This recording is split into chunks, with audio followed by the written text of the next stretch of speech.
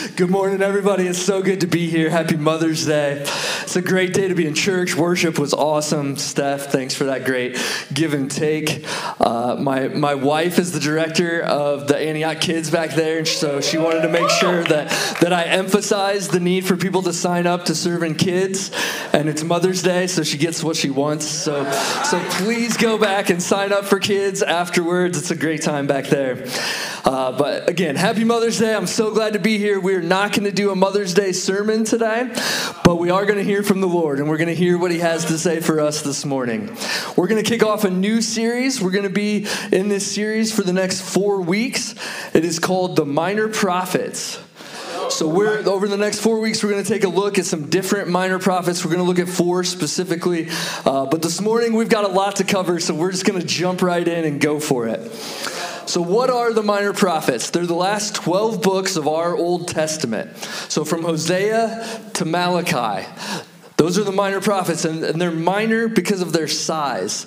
We're not talking about a baseball thing here. This isn't like the minor leagues and the major leagues. Like we're going to talk about Isaiah this morning, but he tore his rotator cuff, so we're going to have to call Joel up from the minors and talk about him instead. That's not really what we're dealing with. These are all 12 of these guys are guys that heard very clearly from the Lord. All of these minor prophets take place around 1,000 to 400 years before Jesus comes. They're all in that time frame. And they're all God's word to his prophets, his messengers, for God's people, the Israelites. Almost 2,000 years before these minor prophets, God chose a man named Abram. He changed his name to Abraham, and he made a covenant with Abraham. All throughout the Bible, all throughout the Old Testament, we see God make covenants with men, things that he's going to do with them, promises that are back and forth. And God promises to bless Abraham and make him the father of many nations. And he promises to be with the generations of Abraham that are to come as long as they follow him. And Abraham has a grandson named Jacob, and much like God chose Abraham, God chooses Jacob. Jacob's name becomes Israel, and thus the Israelites become God's chosen people as he expands on that covenant that he made with Abraham. So throughout the Old Testament, we see God's people in this cycle. We see the Israelites fall into this cycle with God, where they're risen up as a great nation, they're risen up as a great people, and then they turn away from God, and then they're overtaken, they're destroyed, they're whatever. Somebody comes in. This happens over and over again throughout all the generations of Israel. And these 12 minor prophets, they all take place during that cycle. They all take place while the Israelites are going through this continuous pattern with God. So what's the purpose of the prophets? Why does God speak to them? Well, it's twofold. First, God is creating a vision for the future, for things to come down the road. But he's also speaking into the current things that the Israelites are going through. He's speaking into the situations that they're dealing with in that moment. He's speaking these things to these prophets that are relating to his people in their current time, in their current situations. So in all of the minor prophets, through all these cycles that we see throughout the Old Testament, we see a consistent pattern of 3 things. Return, repent, and restore. Return to the covenant that God made with Moses back in Exodus, that he would bless the people that obeyed him and that he would curse the people that didn't obey him. Repent, not just all of a sudden start doing good things, but actually turn away from the bad things that you were doing before. Confess and turn away from the rebellious ways. And then restore. Once the Israelites have repented, then they can be restored to the blessing of that covenant that God made with Moses. And so in different ways, we see those 3 things play out in all of the minor prophets. So what does that have to do with us? What does that have to do with us this morning in this church, in this city, in this place? Andrew has been talking about something stirring in our church. He's been talking about something big that's coming down the road. If you weren't here 2 weeks ago, Andrew's message on his sabbatical send-off, he talked about the big things that are stirring within the people of our church, the big things that are stirring within Antioch, Indy, within our body. But he really encouraged us that these next 3 months, as we dive into this stirring, it's a time of listening. It's a time of diving in and seeing, not just taking action, but diving in and seeing what does the Lord have to say for us, his people, during this season. And really, that's what the minor prophets are doing. That's what the minor prophets are. They're God speaking to his people, the Israelites, through the prophets. And so what we want to do is we want to dive in and we want to jump in and say, what was the Lord saying to his people, the Israelites, through his prophets, so that we can hear more clearly what is the Lord saying for his people, us, in the here and now. Does that sound like a plan? Can we do that for the next month? Awesome. Go ahead and take out your Bibles. Pull out something to take notes with. We are a note-taking church here at Antioch. When the Lord speaks, we want to remember what he has to say. So we are starting off this series in the book of Habakkuk. So go ahead and turn in your Bibles to Habakkuk. If you think that I'm saying Habakkuk wrong, then please don't burst my bubble. Just let me think that I'm saying it right, because I'm going to say it a whole bunch of times over the next 30 minutes. So you can just deal with it. So what's happening in Habakkuk? Habakkuk was written around 625 years before Jesus came. He's living in the last decades of Judah, which is the southern kingdom of Israel. And things are not good. All the people have turned away from God. The priests and the rulers have turned a blind eye to the sinning that is going on. They've turned a blind eye to God's laws not being followed. So things are not looking good right now. There's a Babylonian nation that's on the horizon, that's rising up and gaining strength, while the Israelites are turned away from God and are struggling. Habakkuk is written as a conversation. I think a lot of times we think of the prophets as being these pictures or these tasks from the Lord, and a lot of times they are. But this one kind of feels like a combination of two things. In the Psalms, we see a lot of songs or laments or prayers or cries out to the Lord. And that's kind of what this is. But in the Psalms, a lot of it is the Lord certainly is speaking, but he's speaking a lot through the prayers of the writers. He's speaking a lot through what the writers are saying. And then we think of the other prophets. When we look even at the minor prophets, we think of that being God gives a word or he gives a task, and then you either do what he says or he doesn't, and it kind of goes from there. But this is a combination. This is an actual conversation between God and his prophet Habakkuk. So where does this conversation start? Go ahead and stand for the reading of the word of God. We're going to start in chapter 1, verse 1. It says, the oracle that Habakkuk the prophet saw, O Lord, how long shall I cry for help and you will not hear, or cry to you violence and you will not save? Why do you make me see iniquity, and why do you idly look at wrong? Destruction and violence are before me. Strife and contention arise. So the law is paralyzed, and justice never goes forth. For the wicked surround the righteous, so justice goes forth perverted. Let's pray.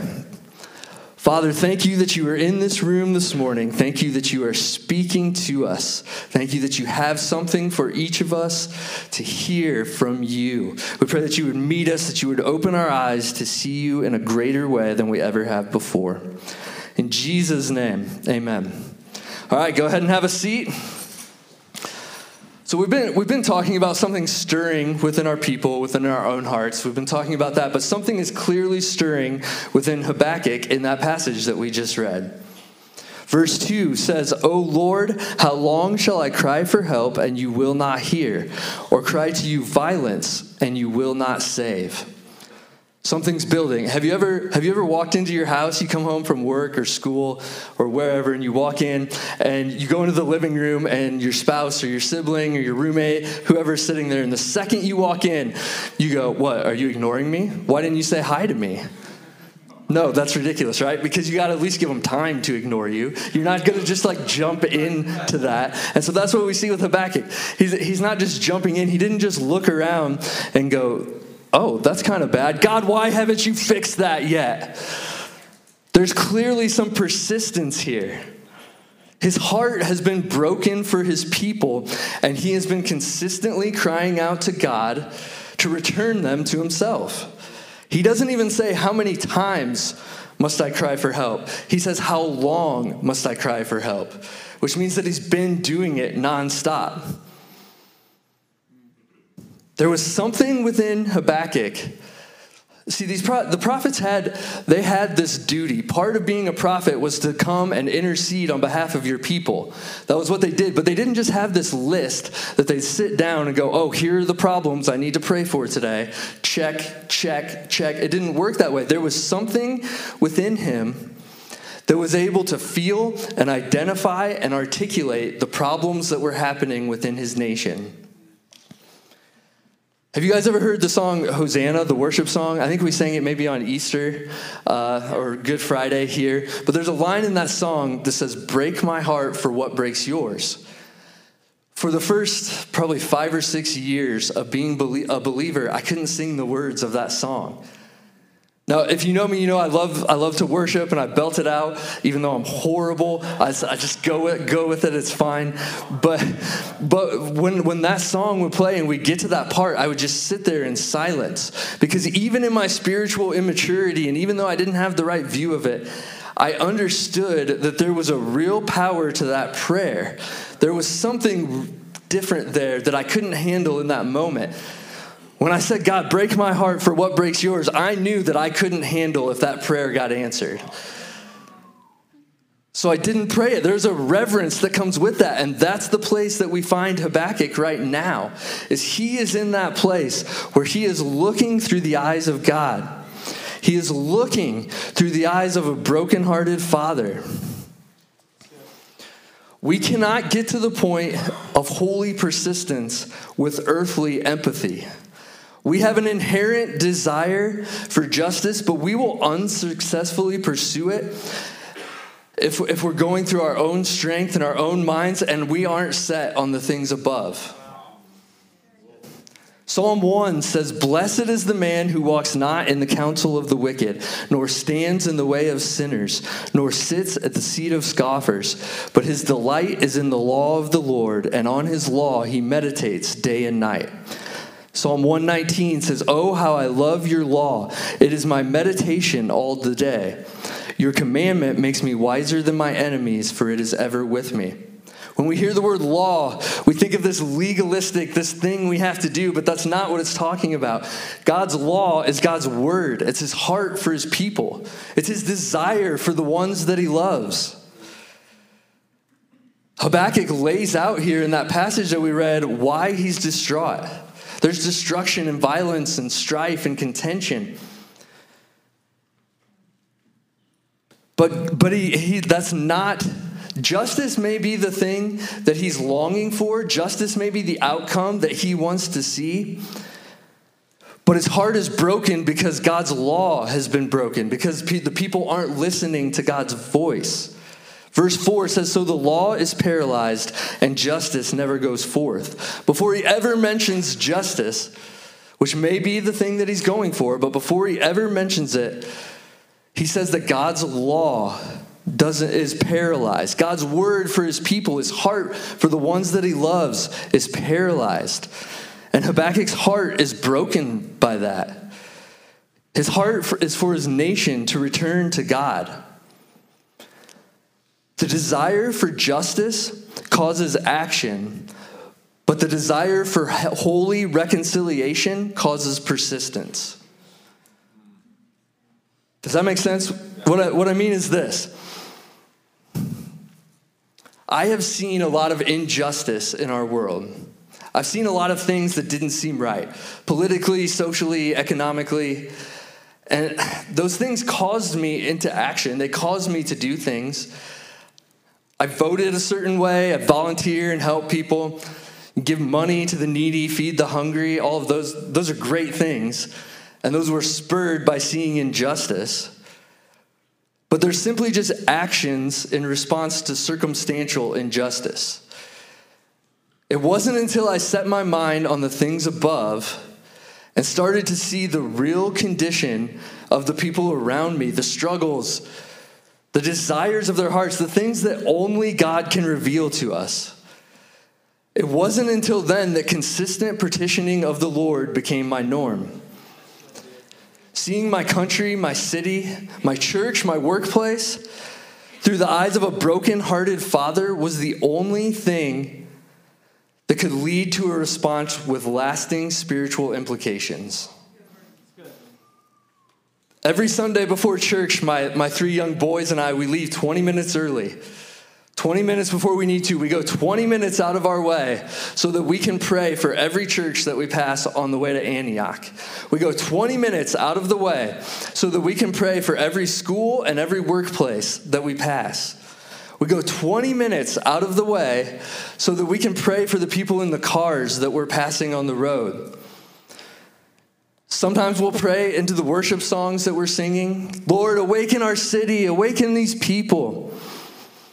Sometimes we'll pray simple Bible verses. In Romans, it says that the mind set on the Spirit is full of life and peace. So, Lord, we pray that this city would be full of people whose minds are set on the Spirit so that they find life and peace. Sometimes we just sit and listen. Lord, what do you want to say for our church, for our friends, for our family?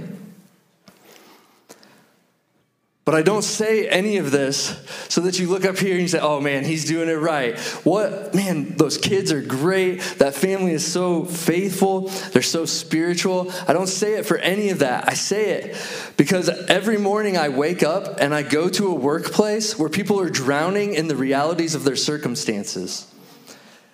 Every morning my 8-year-old wakes up and he goes to a school where God is the furthest thing from the people that he encounters there. I say it because I wake up every day in a neighborhood, in a city, in a country where people are facing an eternity of separation from their Creator and they don't even know it. The desire for justice may lead me to meet those people in their physical needs, but only the desire for holy reconciliation will cause me to continually and persistently cry out to God for those people to return to Him. And that's what we see from Habakkuk. Long-suffering persistence before the Lord. And what happens? What happens in the midst of his long-suffering persistence? The Lord speaks. It's been all this time. He's been clamoring at the door, and all of a sudden, the Lord comes in with this great response. Verse 5 says this, "Look among the nations and see. Wonder and be astounded, for I am doing a work in your days that you would not believe it if told." Habakkuk has waited all this time. And finally, this amazing response from God. God bursts in the door with this great answer to Habakkuk's persistence. Okay, we can take a breath now. It's going to be good. God is doing a wonder in our days. Should we leave it there or should we read verse 6? Maybe we should read verse 6. Verse 6 says, "For behold, I am raising up the Chaldeans, that bitter and hasty nation, who march through the breadth of the earth to seize dwellings not their own." Well, hold on a second. I've been waiting. God finally answers. But this actually kind of sort of seems like it might not be that good for me or for my people. Habakkuk is about to become a whole lot more relatable to us in this room, I think. God goes on to describe how horrible these people are that he's raising up. But make no mistake about it, Habakkuk already knows how horrible they are. He has seen them, the threat of them looming on the horizon for a while now. He knows how awful this kingdom is, this Babylonian kingdom is that is being raised up. He knows what it would be like for his people to be overtaken by those people. He knows how horrible and merciless they are. And that's why we see the response that we see from Habakkuk. Jump ahead to verse 12. Verse 12 says, Are you not from everlasting, O Lord my God, my Holy One? We shall not die. O Lord, you have ordained them as a judgment, and you, O Rock, have established them for reproof. You who are of purer eyes than to see evil and cannot look at wrong, why do you idly look at traitors and remain silent when the wicked swallows up the man more righteous than he? Habakkuk is fired up here. There's a couple of things that are revealed in Habakkuk's heart at this point. The first is that maybe that call for his people to return to God is a little bit more earthly justice driven than we first realized. Maybe his picture of a nation seeing God more clearly was based a bit more on political unrest, maybe a bit more on social norms. Maybe it was based a bit more on economic security than we thought it was. Maybe his picture of the Israelites returning to God had a little more to do with people getting their act together than the evil being separated from the holy.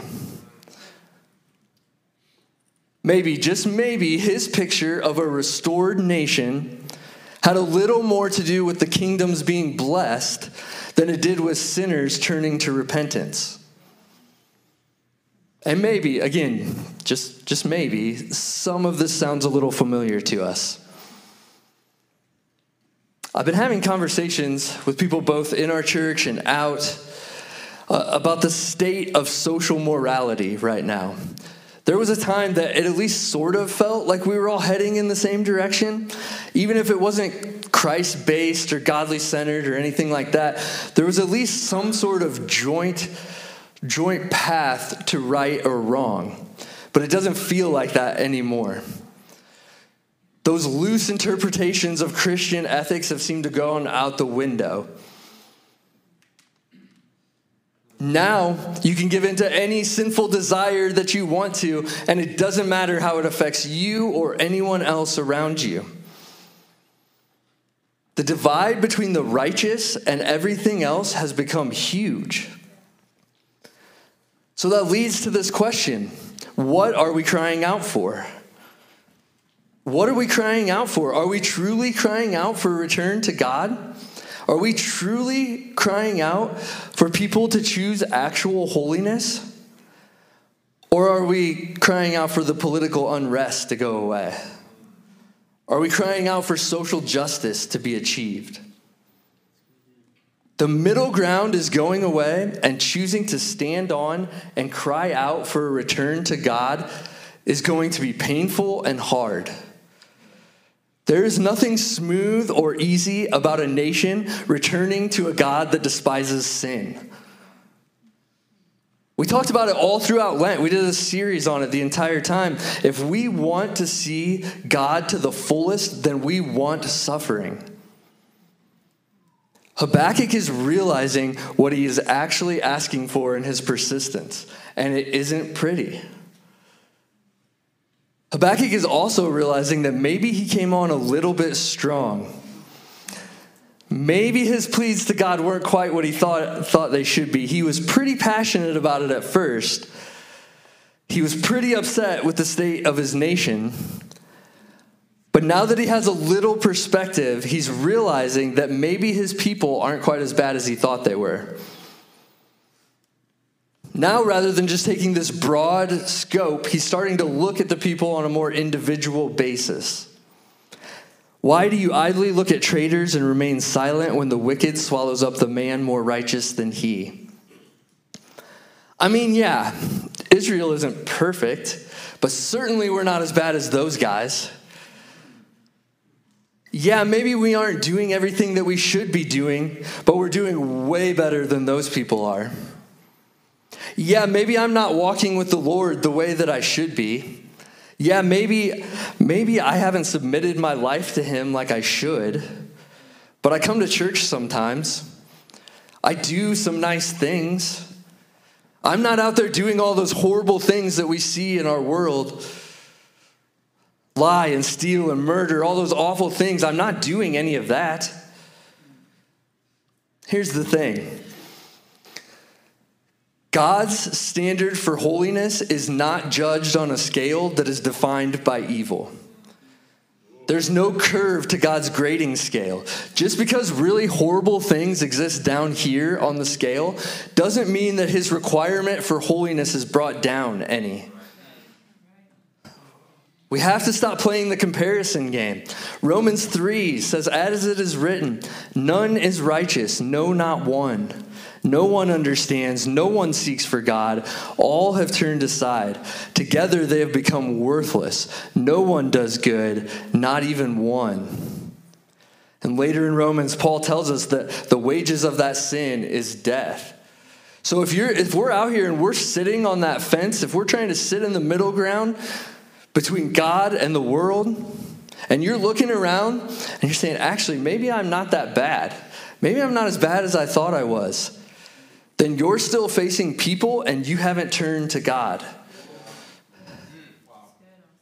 Habakkuk was missing it. He wanted his nation to return to God, but he wanted the circumstances to fit what his eyes could see. This solution that God gave, this plan that he laid out, it didn't make any sense. And he made sure that God knew that. But we're bashing on Habakkuk a little now, but here's where we can get back in line with him. Chapter 2 starts with this: I will take my stand at my watchpost and station myself on the tower and look out to see what he will say to me and what I will answer concerning my complaint. Habakkuk has complaints. We know he has complaints. And in chapter 1, we saw that he was persistent in bringing his complaints before the Lord. He continued to cry out before the Lord until eventually the Lord responded. This time, however, Habakkuk has enough wisdom to take a different approach. He clearly has more to say. He clearly has more that he could keep coming at God with. But this time, he takes his stand at the watchpost and he looks out to see what the Lord will say. This time, Habakkuk brings his empty jar, and he waits for the Lord to fill it. He says, I'm not going to respond, I'm not going to act until I hear what the Lord has to say. However long I have to wait and see, I will stay at my watchpost until the Lord speaks. There is a time for persistence, and there's a time to sit and wait on the Lord to speak. And when we're willing to do that, the Lord will speak. Even after all this complaining that Habakkuk is doing, even all these things that are revealed in his heart, the Lord responds to him. The Lord tells Habakkuk that justice will come to the Chaldeans, to the Babylonians, that just because he's using them as justice for the Israelites doesn't mean that they won't also get justice served to them. But for the first time, instead of just telling Habakkuk what he's going to do, he gives Habakkuk an exhortation. He exhorts him to live by faith. A return to God is coming, but your hope cannot be in your circumstances. Israel has been in this pattern. We talked about it earlier. They've been in this cycle where they raise up and then they fall away and then they're overtaken, and then they raise up and they fall away and they're overtaken. They've just been in this over and over again since their days in Egypt. So what can Habakkuk put his faith in? That's all he's seen. That's all he can see. And if God's just going to keep that pattern going anyways, why even have this conversation with Habakkuk? The whole conversation is a vision from the Lord, right? So why not just make it like the other prophets, where God just tells them what to write down, just tells them what to say to the people? Why let Habakkuk plead so hard on behalf of his people if God's just going to keep that same pattern going? Why is it a conversation? Well, remember, what are the visions that the Lord gives the prophets? They're twofold, right? He's speaking circumstantially into what they're going through right then. He's speaking into what the Israelites are seeing, into what the Israelites are doing, what's going to be coming to the Israelites in the current generation or in the ones closely after. But they're also visions of things to come. They're visions of bigger things. They're visions of culminations of all these different things that are yet to come. They're pointing to something with bigger implications than just the here and the now. They're building to something that even the prophets can't see in that moment. So what do we see from Habakkuk in the middle of this conversation with God? We see a man standing alone on behalf of his people. We see a man crying out for justice to be served while still wanting his people who deserve punishment under the law to be reconciled to God. But remember, this is an imperfect picture of the things to come. So we also see a man who falls short of being able to save his people, a man who falls short of being able to return his people to God.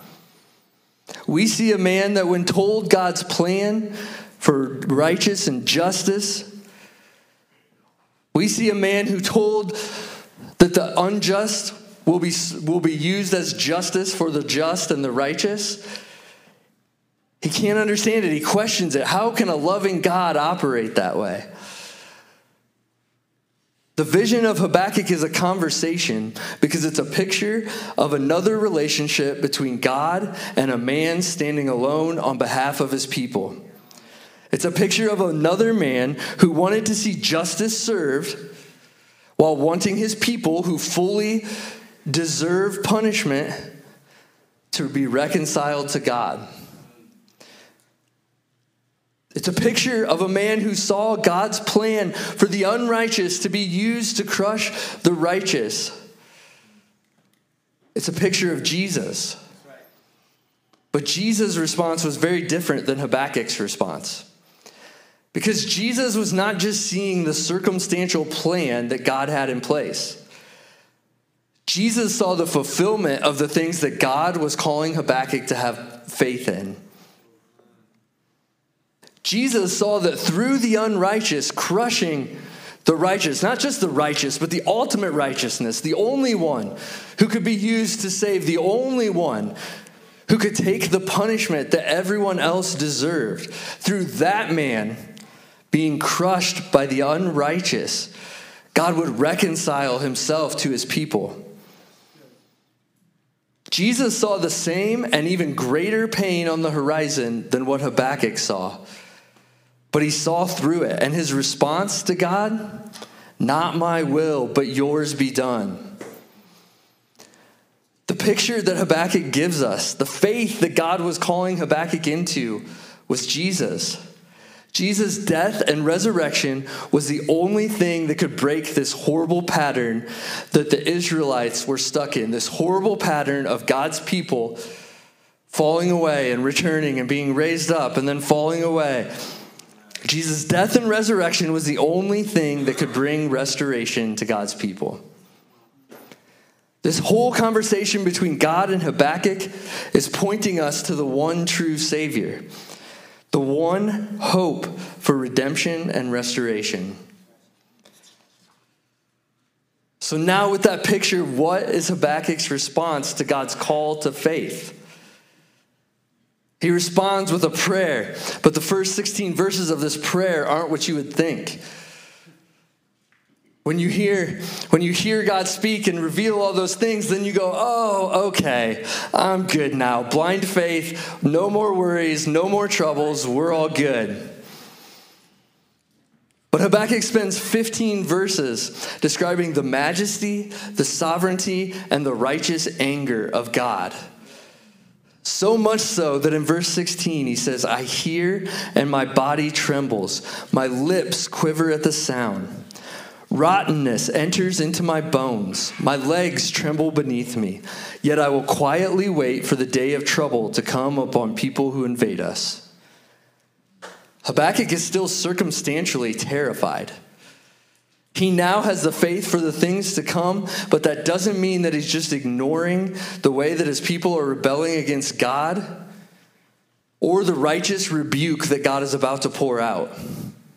Yet I will quietly wait. Those things are still happening, but his faith is secure.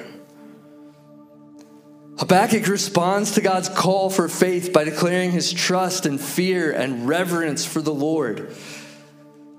And eventually we see him get to this place that we haven't seen from him yet. Starting in verse 17.